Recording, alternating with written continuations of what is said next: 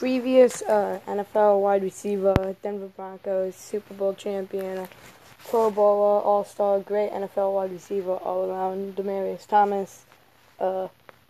Some rumors out there, multiple people, some NFL players, including Myles Garrett, has said that it's true, but there's some rumors out there saying that he died in a car crash today. Well, the car crash was Saturday this week, but he was pronounced dead today. So,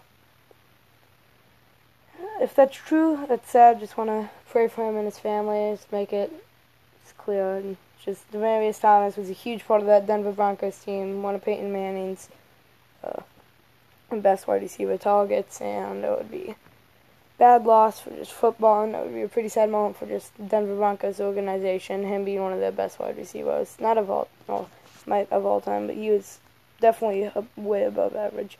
Multiple Pro Bowls, just amazing overall. So there's not going to be any ads. Just want to say that would be really disappointing if it's true, and that would be a huge loss to all of football. He would have, pretty sure it's true though, so he would be dead at the age of 33 years old, which is insane to think about. So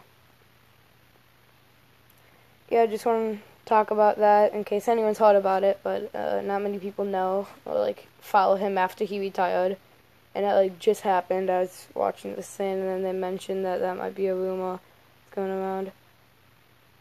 Okay, and the Vikings just threw a pick six. That's not a pick six, a pick back to the 20.